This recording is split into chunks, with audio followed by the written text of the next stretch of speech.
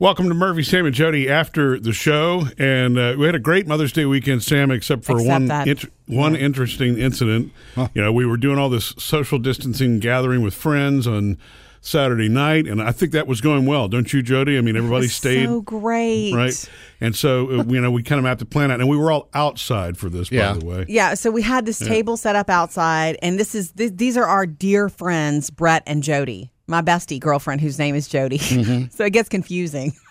Two Jodys. When somebody says, hey, Jody. Yeah, we both whip our heads around. Mm-hmm. But, okay, so their kids came over. Ben, Madeline, and Julia. Their kids, Taylor and Phoebe? They have 3 children, and our kids are all friends. Mm-hmm. So it worked. It's like they came through the gate. They didn't even walk through the house. You know what I mean? They came to the backyard. And so we're visiting. I had made lasagna. 1 pan for our family, 1 pan for their family. So there was no cross-serving or anything like that. Oh, okay. You know, pretty smart, huh? Not because they eat differently, dude. It's just because 2 separate pans. 2 separate pans. Gotcha. They had a separate side dish. You know what I mean? Mm-hmm. It was just, we had planned it all out. It was very COVID-friendly. I had sanitizer out there. And I was having such a good time just visiting with Brett and Jody, just talking. You know, they're some of our favorite people. We just really gel with them. Mm-hmm. And I love them. And we were having so much fun. Now, we have dogs. They're dog people, too. We have 3 dogs of our own. You know that. And a foster. Her name is Edie. Yeah. So we're sitting there visiting, our faces off. You know, when adults start visiting and talking and telling stories, the kids are there, you know, on the outskirts doing what they do, and we've all been guilty of not paying as close attention as we should. Mm-hmm. Not thinking. Especially once they're older. It's not like they're 5-year-olds anymore. Like you know what Ben I mean? and Taylor having to keep a close 18 eye. years old. Yeah. Phoebe's 15. I think Madeline is 13. And Julie's like 10. Am I right about the ages? Somewhere in there. Something like that. Old enough. They're older. And so after everyone ate and I put away, plates and we're managing dogs, we had created the foster dog because she's new and, we didn't know how she'd act around people. We know ours are great around people. But it wasn't about the people with her, you know that. It was about, she's the food stealer. She's food stealer. Yeah, she gets up and she has no issue taking something off the table, even if you're sitting there, yes. So they had arrived. We had just gotten started, although we were probably an hour or so in. To me, I felt like we had just gotten started. You know what I mean? And sun starts going down. The kids start playing, which this is happiness.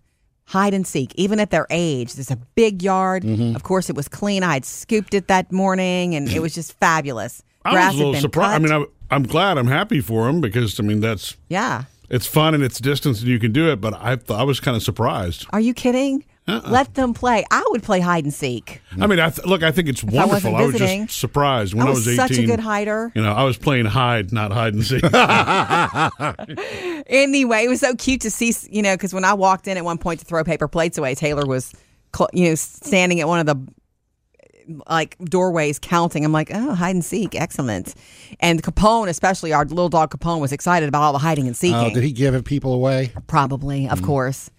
But here's the issue. And if I would have stopped for 5 seconds, when you're hosting and you're having all these conversations and there's a million things going on, you just don't put 2 and 2 together.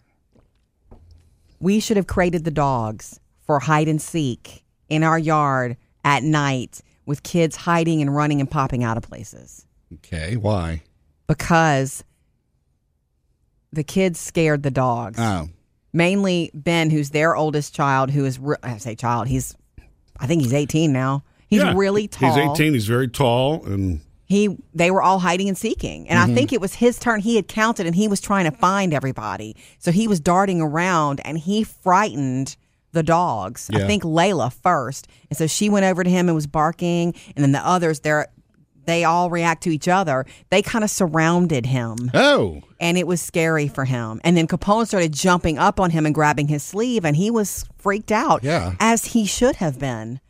So I feel like this is my fault because I didn't crate my dogs when kids were hiding and seeking in my yard at night, which these dogs have never seen that. Well, we didn't think about that. I mean, yes, it's our responsibility to do that. And Layla had actually been crated almost all night, which was, I think, part of the problem because she was I let her food. Out to pee. We don't, even when it's just us at home, we don't let all three of them surround us at the table and that sort of thing, just because even though they're great dogs, they will sometimes get into it with each other. When over food's a pork involved, chop, you better believe that's it. a problem. You know what I mean? Right. So Layla had been put up. Jody wanted to let her out to go use, the bathroom and all that. So when the kids were playing hide and seek and realized Layla's been crated for the better part of an hour and a half. Pent up. I don't think it was just that. Everyone in the yard is a stranger all of a sudden. Yeah. She had not been around them. And so when Ben came out of the shadows, it freaked her out. She started barking at him. He was still approaching from a distance. And then, that's where it went. By the way, Sam, this is where it does actually pay off to have cameras because we have it on see. video. Right. And I had to go back and actually see how it happened. And so it was a real learning experience for us. And the dogs will remain crated. And that when everybody's just sitting in a social setting, it is not a big deal. But if it's dark and people are running around and coming from the gate and the corners where they know the boundaries of the yard are. Yeah, Ben had come through the gate. Yeah. And he was right. He was a good seeker because Phoebe had jumped the fence like some kind of acrobat and hidden from him on the other side of the fence. And then he came through the gate and Layla didn't know him. She had just been let out. Yeah. And so she honestly was doing her job as our dog guarding her yard. She didn't really know what was this. And because Murphy we need to show Brett and Jody. They would be interested to see it. Yeah. He has been around dogs his whole life. Jody's the person who got me into fostering. You could tell he knew what to do and what not to do.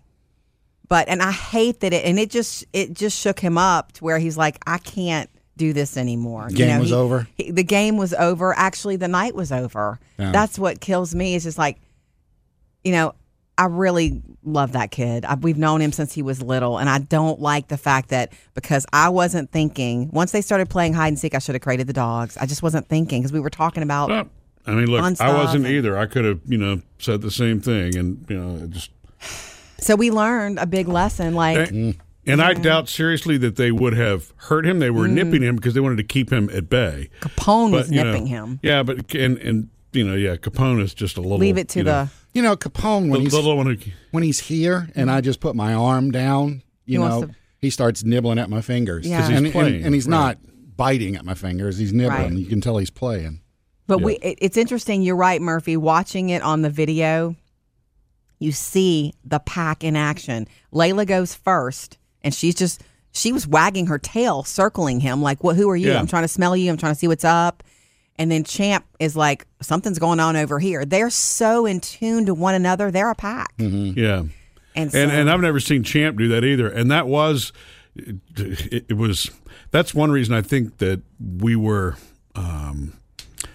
surprised was the wrong word. Their tails were wagging is what I'm getting at. I was all mortified. Three of them, which is...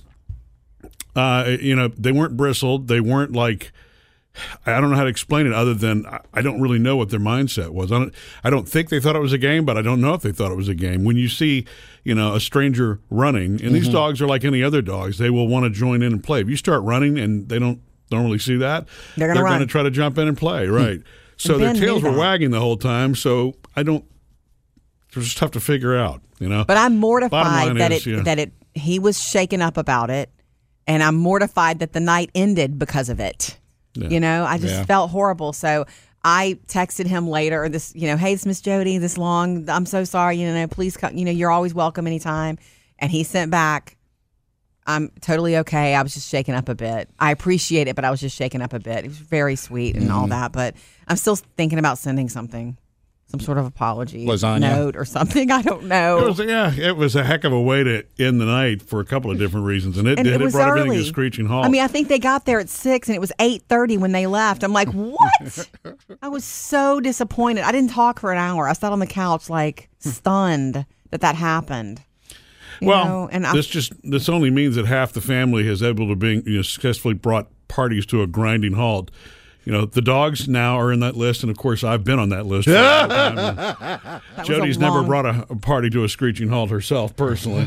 Well, not that you were ever a part of. That's pre-Murphy. Did y'all make it through dessert at least? We did. Yeah. Oh, yeah. That's the bright spot here.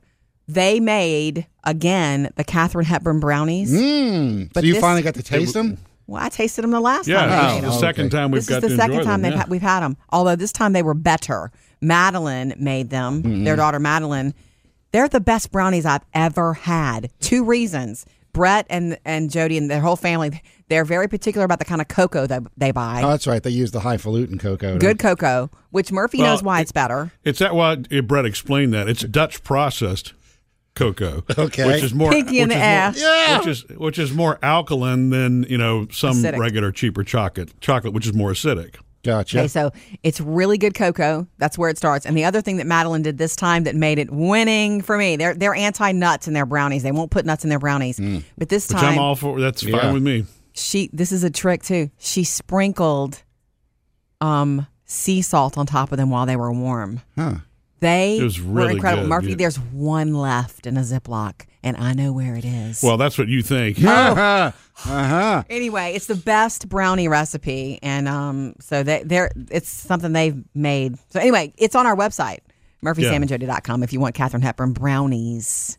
Missed any part of the show? Get it all at murphysamandjody.com.